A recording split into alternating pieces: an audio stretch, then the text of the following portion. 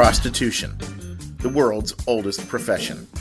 Illegal in most places in the world, and, like all things related to sex, a taboo subject we rarely discuss. But, in the rural counties of Nevada, where the West is still wild, pay for play is legal. My name is Jim, and for the last 20 years I've been a customer of the legal brothel system in Nevada. From its lavish high-end resort properties to its small shacks in the middle of nowhere. From its connections to other arms of the sex industry to the secrets it keeps from the public. I've seen it all, done most of it, and now I'm going to share it all with you. Join my friend Larry and I as we take you behind the red light.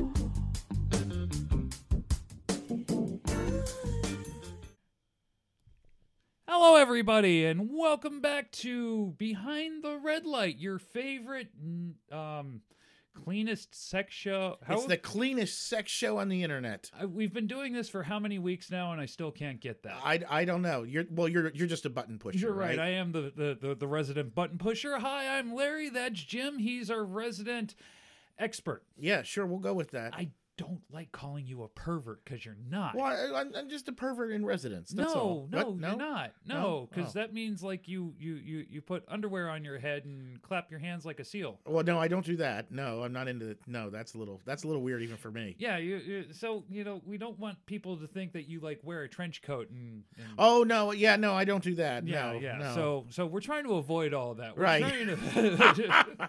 We're trying to bring up your public image a little bit. You know what though? I did receive a question on social media. Okay. Now I have to keep the name private. Hang on, before we do that, let's go over the P's and Q's so it clear. Well, this is why I was bringing the question, because the question is about the P's and Q's, believe it or not. Really? So the question was why we do what we're about to do, which is this: do the P's and Q's, because we do not promote. No, we are not working for. Absolutely not. We're not here to encourage you to do. Not at all. We don't do any of the sort. We don't work for the brothels. We don't advertise for them. We don't do anything of the sort. We are here simply for historical purposes, to tell some stories and to entertain you. Absolutely. And you can reference the show in a term paper if you want. If necessary, absolutely. So the question came up, why do we have the disclaimer?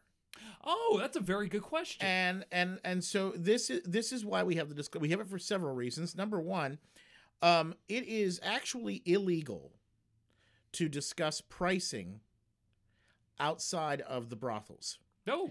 And so, as a result, if we don't clarify and make sure that everyone is aware that we don't work there, and that we could very well be exposing ourselves legally if I would ever mention what I paid or what somebody paid or prices or whatever. So it's important that we delineate that we do not work there, we do not work for, we're not hired by, we have nothing to do with the brothel. We are simply here to discuss what it is like there and act as a historical reference. Yes. So therefore, anything we say here is not subject to that. It's not subject to the pandering laws. No. Because we are not doing so in any way, shape, form, or fashion. Yeah, and the other reason we came up with the disclaimer is just to let you know that we are grown adults. We understand what we are talking about, but we want to be able to talk about it in a space and in a way where we're not tied down to anything. Absolutely. So basically, we're keeping the lawyers happy and making sure that everyone knows what we're on the up and up here, and we're not here to try and just suggest that you should go out there and try this, because we're not an advertising thing or anything of the sort. Oh, not only that, and especially since it's anchored by somebody else who has no interest to go visit these places at all. No, not at all. No, you're not. No. We want to have the feel of the show, and we will get to the main topic here shortly. But seeing as how this came up on our radar and our desk, is we want it to flow like you're sitting at a bar with somebody. Yeah. And you have questions to ask the person. Oh, you did that? Well, let's have a bar conversation. Well, and that's really how conversations would go for me when people would find out that that I did this, is that people would start to ask questions, and we're very, very curious. So that is the point of the podcast. Admit it. You're curious. That's why you're here. Yeah. And I'm a little bit more blunt than everybody else. I'm like, hey, that's a great idea. Let's talk about that. Well, there's that. Let's expose ourselves to the nation and see what happens. Ooh, baby. Yeah, why not? So, when we left off at our last show, we were in the start of our Chicken Ranch Omnibus. Yes, before you get started on our omnibus, I do want to clarify to the audience, this is episode 21, because when you're 21, you get to go to these wonderful establishments. And this is, I believe we're calling it segment B. Yes. Because this is going to be a 4-part series where we felt, we talked about what happens in the brothels. We talked about the type of people you meet from the brothels. But wouldn't you like to know where a brothel came from? A little bit of history, if you will. And we were talking last show about the early years of the Chicken Ranch in LaGrange, Texas. Yes. Well, this episode, we're going to get into the latter part and finally the closure of the Chicken Ranch as it began in LaGrange, Texas. And this whole process starts in about 1946. As Jim Flournoy, I mispronounced it, would take over as sheriff in LaGrange. Okay. Before we go any further, you need to know we discussed from the Civil War to World War I, and now we're at the World War II just ended. Yes, we're at the end of the Second World War. Yeah. So this is at this point. And that sheriff has been there for a while. Well, the previous sheriff, 30 years. Yeah, I was going to say the previous sheriff was there a long time. Well, again, as we discussed in the last episode, he had such a great closure rate on his crimes thanks to the information provided by the working girls, and that system would continue with this sheriff. He actually received awards in retirement. Swear to God, the guy I'm just about to talk about here received plenty of awards in retirement as a result of the closure rate that he had. There was never like a bank robbery that went unconvicted. There was never anything that went unconvicted in this county because he had the working girls feeding him information, and he made the captures and they were obviously the convictions as a result of that. Okay. So this guy got I don't know how many awards, for being a great law enforcement officer, largely on the basis of the fact that he turned a blind eye to the crime of prostitution. Okay, so this is what I'm seeing right now. The first sheriff is sitting there. The second sheriff comes in, new, young guy, doesn't really know. He's like, all right, come here. Let me tell you something. All right, you see that house over there? Don't bother any of the girls in that house because they're going to give you more information than you ever cared to know. You got it. Need, and it's going to make your career. You got it. And if you don't listen to what I'm saying, you're not going to have a job. You're right. Now there are some things though that start to take effect here under this new sheriff, and this is where I started to say it in the last show, where you have a certain way that things are done in Nevada now. Would you say that this was a tectonic shift? I would say that what it was it provided a blueprint. Okay. It provided a blueprint by which Nevada was going to do this later on. And I'm about to get into what I mean by that. So one of the first things that happened was that the new sheriff had a direct telephone line installed at the Chicken Ranch to him. Oh, that's smart. So that now he can be filled in all the gossip and the dirt and everything almost immediately. And this begins a modernization, if you will, of how this process is going to function. About the same time, a woman named Edna Milton comes in. Now, Edna is going to eventually buy the brothel and take over from Miss Jessie. Miss Jessie, she's getting older now. She's got a lot of arthritis. She's got some problems. So Edna starts to... She wants to retire in style. Absolutely. So as we turn into the 50s, Edna slowly starts taking over more and more responsibility at the house. And when Miss Jessie dies in 1961, Milton then purchases the property and becomes the owner. She actually renames it at that time, believe it or not, to Edna's Fashionable Ranch Boarding House. Okay. Although, of course, most people still call it the Chicken Ranch. Yeah. But she did... One of the things that did happen is that a lot of the old rules that Miss Jessie had, they stayed on. So the girls were prohibited from drinking. They were prohibited from getting tattoos. Okay. They were not allowed to socialize with the residents of LaGrange.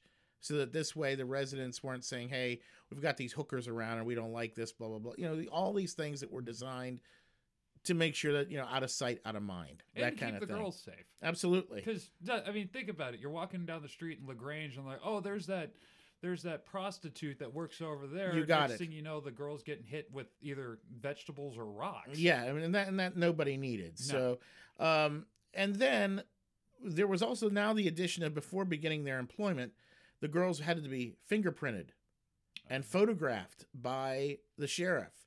They underwent background checks. After beginning work, they were required to see the doctor in town weekly for a checkup. Interesting, isn't it? And this was to, and then also in order to get support from the townspeople, supplies would be bought from the local stores on a rotating basis by the house to make sure that they were good customers of all the business owners in town. And Edna also started donating to all sorts of local causes, and she actually would end up becoming LaGrange's largest philanthropist.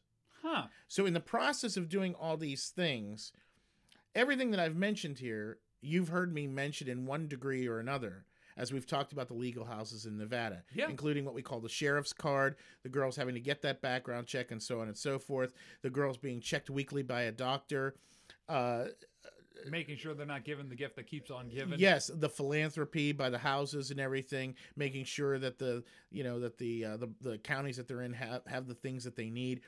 All of these things would continue on into the legal realm in Nevada. And I think it's really important to point this out, because if the Chicken Ranch doesn't do this at this stage of the game, I'm not sure that it ever would have been adopted in quite the way that it was in Nevada. Well, what you illustrated was exactly what you called it. It was a blueprint. I mean, it's like, if we're going to work, we need to work like this. We need to make sure that the girls that we hire on are of the right set of mind, or right state of mind. Yep. They are not professional. Yeah, in a way, it is very, very professional to make sure that your fingerprints are taken, to have a background check done, to make sure that you're clear of any diseases. And as you said, taking this taboo subject and making it a benefit to the community. And I think it's really important to note here that condoms would not have been overly used at this time. No, not at all. Even in the Nevada brothels, condoms wouldn't be used until 1983. They weren't mandated until then. Well, and that was largely as a result of the AIDS virus. And if you look at the history of a condom, it was the equivalent back then. They were reusable. Well, there was that, yeah. And it looked like a balloon. Yeah. So, well, and for all intents and purposes, that's really what they are in a lot of ways. Well, they're manufactured in a very similar fashion. It's the whole reusable thing that kind of, it's like, is disgusting. Yeah. How do you clean it so well that you get all the germs off of it? Well, I don't know that you would have in those years. And then not compromise the integrity of the plastic. Certainly you would have in those years. Yeah. I mean, I would imagine lye soap would have been the last thing you wanted to put on a rubber, yet that probably would have been what was available largely in the early days of condoms. So, yeah, man, things have certainly changed. For the better. Absolutely. So that's where we're at. And throughout the 50s, the Chicken Ranch employed about 16 girls on a weekly basis. But that brick of health and safety is really key to moving forward. It is very much so. And mainly because, again, the place was extremely popular. At this point on the weekends, there were a lot of people that claimed you could see a line of men that were, students, soldiers from the nearby military bases that would line up at the door. I mean, these girls were working, just, turning tricks, if you will. Yeah. One right after the other. And apparently it actually became a tradition at Texas A&M at this time to send freshmen to the Chicken Ranch for initiation. Okay. Who knows why, but that was... What kind of fraternity were they in? I don't know, but the story goes that the Chicken Ranch was preferred because many of the girls were allegedly University of Texas students. Of course. Yeah. That's the equivalent of getting a smart lap dance. Yeah. So at this point in time, just to set some numbers here, each prostitute would have made between 5 and 20, would have seen somewhere between 5 and 20 customers per day. Can you imagine? No. In the 1950s, they charged $15 per 15 minutes. Now, to put that in perspective, that'd be 10 times that amount in today's money. Yeah. So, yeah, about $150. The employees were required to give 75% of their earnings to the madam. 75%. And here's why. She paid for all of their living and medical expenses. That's a fair deal. Yeah. So she fed them. There was laundry. Everything was done for them. The story goes that, I mean, she had everything you could imagine on standby if you were or employed at the house. The girls had everything, every need met. Whether it was they needed to see a dentist, there was somebody there. They needed to see a doctor, it's paid for. It was completely paid for. This sounds oddly familiar to the military. Yeah, and I'm in a lot of ways, yes. And it's something that I know about personally. So to explain where I'm coming from, the military isn't the greatest paid. No. It's the fringe benefits. The military is not paid very well at all. But while you're in the military, you have access to free housing, you have access to free medical care, and you have access to food. If that is something that you need going on down the line, and the military will take care of you and give you other perks at the tail end. Yeah. But the pay was never really good. But they felt that these other accoutrements will supplement the pay. Yeah, without a doubt. And it was the same way in this situation for sure. At its peak in the 60s, the ranch was, bringing in, I should say was making a profit of $500,000 a year. Now, by today's money, that's $4.3 million. In today's money, yeah. What's considered wealthy? In today's money, what's considered wealthy is pulling in over $250,000 a year. Right. And they're clearing that back then. Somebody's sore. Yeah. Yeah. And the girls, you figure what they're bringing in is probably anywhere between $2,500 and $3,000 in today's money a week is what they're making. Now, is that the 75% or is that... No, that's the 25% that they're making. That's their cut. Yeah, if you figure their cut. So when you consider that money and you start to add that up, I mean, that's I guess that comes right about close to six figures, if not a little bit over it, a year that these girls are potentially making in the 1960s. You name another profession in the 60s where a woman made that kind of money. Yeah, exactly. Ooh. Actress, maybe? Maybe. And that would be about the only one I could think of. Because, let's see, 1960s, there aren't a whole lot of jobs for women. I mean, NASA might be hiring one or two, astrophysicists or somebody who's really, really good with math, but you don't hear about them until, now. The modern age. Yeah, but they were hired in the 60s, so it would have been, that's an equivalent at about that time period. Yeah. So yes, we could count them. But again, how many versus how many? Right. You're talking we were two, maybe three of them, I think there were in that time period versus, how many working girls were coming through the brothel at that time. No, this is this is our guesstimate, our guesstimate. We're not professionals at trying to figure out how many astrophysicists were women in the 1960s. Well, no, certainly not. But you can guarantee the number was low because if you look, and again, it's something that you brought up. If you look at it, there are not very many positions for women to make that kind of money. Yeah. There are positions for women, school teacher, waitress, secretary. I guess they could be considered in today's terms derogatory jobs. Yeah. Because most women, especially in the 60s, that's still the nuclear household, where the man goes to work, the woman stays home and raises the kids and cleans the house. Right. So, yeah, this is a step for feminism. Yeah, so to speak. Yeah. And, it's actually very odd in modern feminism when I hear women, argue against sex workers. They call themselves a feminist, but they say sex workers are garbage. And you think to yourself, no, they're card-carrying feminists. Yeah. And I don't understand why you're persecuting them. It doesn't make a lot of sense. Though we don't want to get in that debate on this particular show. But you also have to remember that my body, my choice is negotiable. Yeah, well, yeah, absolutely. So, So this is how the house is going, and it's doing very, very well. And we round into the 70s. When do we flip into, because we talked about this, we talked about this. When on paper, by law, is this now a legal system? Well, not through anything in Texas. No, not through Texas. Yeah, we are still completely illegal through its closure in Texas. Okay. So this is where we're rounding into the 70s. Apparently, the Texas Department of Public Safety decides to place surveillance on the chicken ranch for several days in 1972. Okay. At the time, they document 484 people entering the brothel. 484 people. Over the course of 2 days. Okay, 484 people. Hang on. Let me get my paper.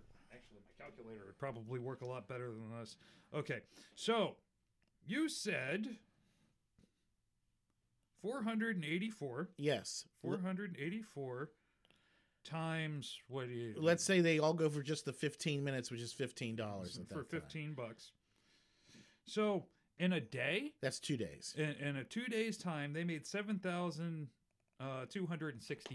Right, and that's assuming, of course, that no one went for extra time. Right. Yeah, that's a lot of money. That's base pay. Yeah, that's a lot of money. In the 70s. Yeah, that's a lot of money. A lot of money. That's an annual salary for a lot of people in the 70s. Yes, it is. Let's just be honest.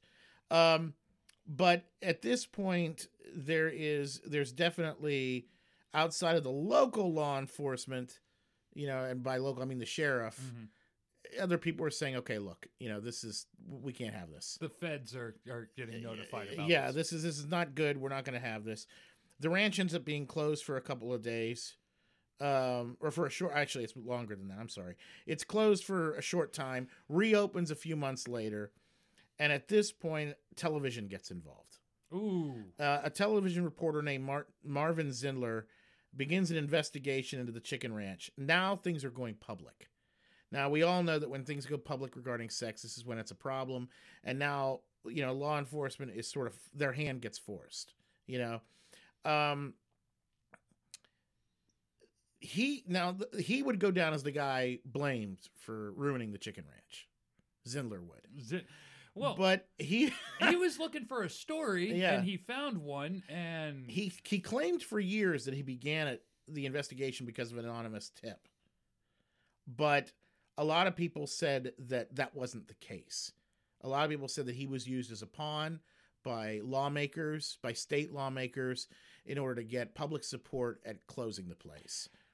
Well, you and I both know the court of public opinion is the worst kind of court to be guilty or innocent. Yeah, but as a result of Zindler's report, the governor at that time closed the brothel.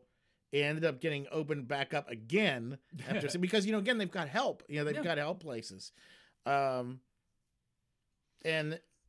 Zindler went on at that point, I guess, to shed light on the operation, and of course, this is what led to the place being permanently closed.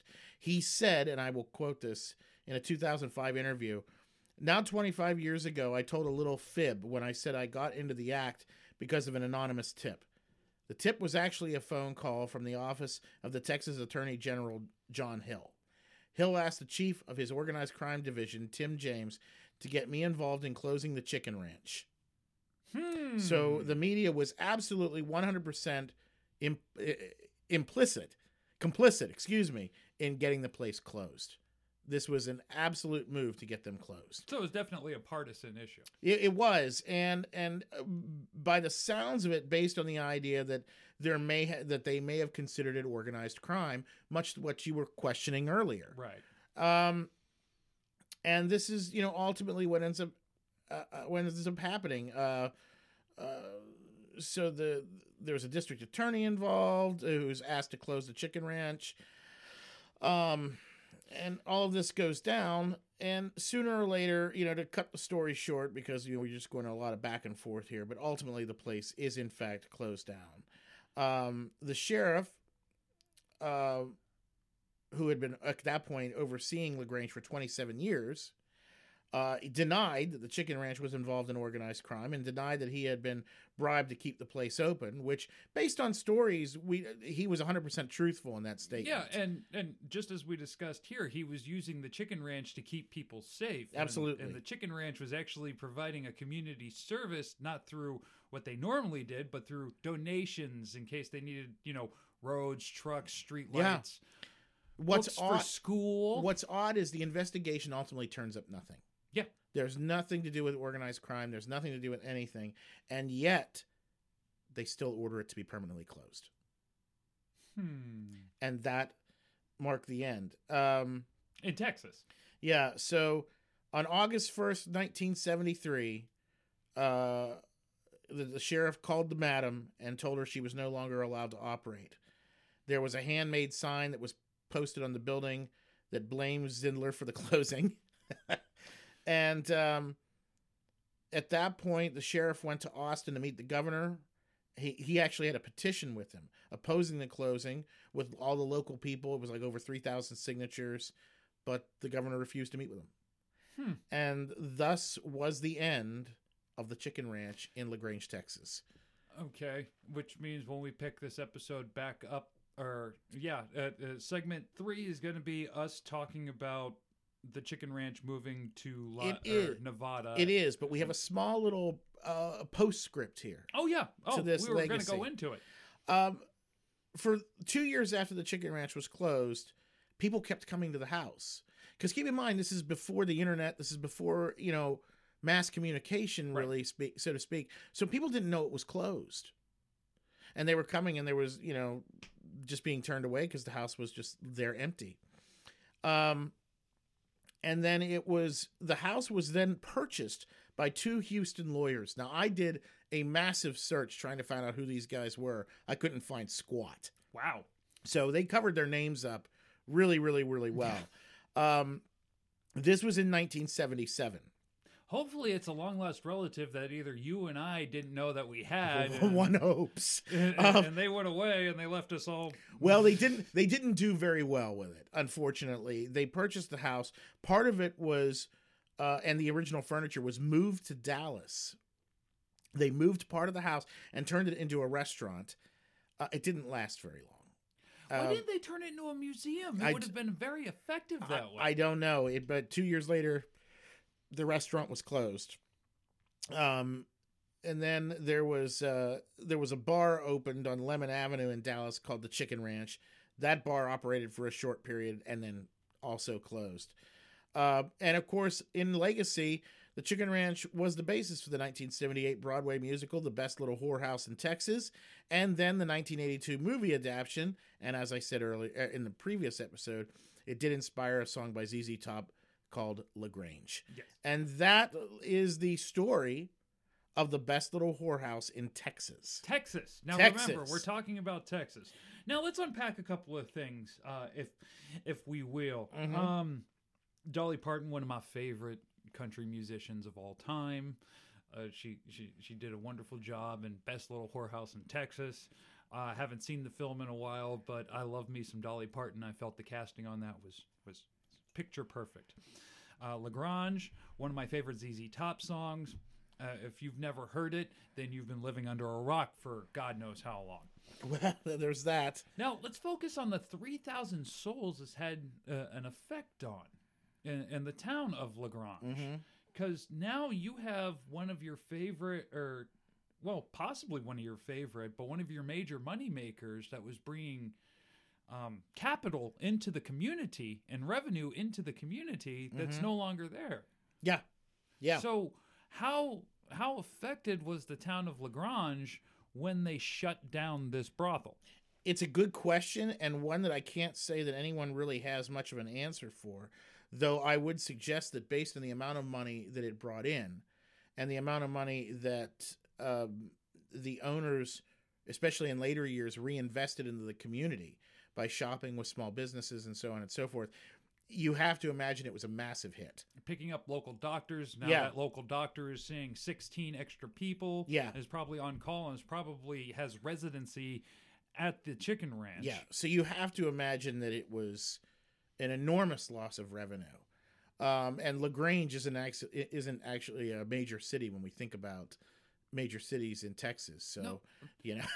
Well, based off the numbers you were telling us, there was a wealthy business that established a huge chunk of change, yeah, and then one day it's just gone, and the people have to figure out how to recoup and recover from the loss of income, because now who's going to pay for the ambulance, who's going to pay for the books that need to go into the school, who's going to repair the road, who's going to donate chickens during Christmas time. yeah, Because if you think about it, it sounds like something that this nice young lady would have done over the holidays. So there's a lot of questions there. But if you have questions and you want to, like my transition, if you have questions and you'd like to get a hold of us anonymously, we have a email address. I don't know where my mind is right now. We have a wonderful email address. You can find us at behindtheredlight702@gmail.com, where you can write us, send us a lovely message. If you have a question that you need to be answered or would like to ask a question anonymously, go ahead and drop us a line there. Or if you're a wacko conservative religious freak who just wants to give us the business, go ahead, leave your comment there, and we will read and tell the audience all about you and that you exist and question why you're listening to our show. But if you would like to be a little bit more communal, if you'd like to be a little bit more open in what you do, Jim is going to tell you how you can do that. Well, all you have to do is find us on the Book of Faces. Go to Facebook, look up Behind the Red Light. You'll see our lovely logo with the beautiful silhouette of a woman in neon. Like us there and interact all you like. And that's all we have to do. When we come back next week, we go from Texas to Nevada. Absolutely. I guess the best way we can put it. And so we will see you next week. Until then, take care of yourselves and each other. Yes, thank you. And goodbye, everybody.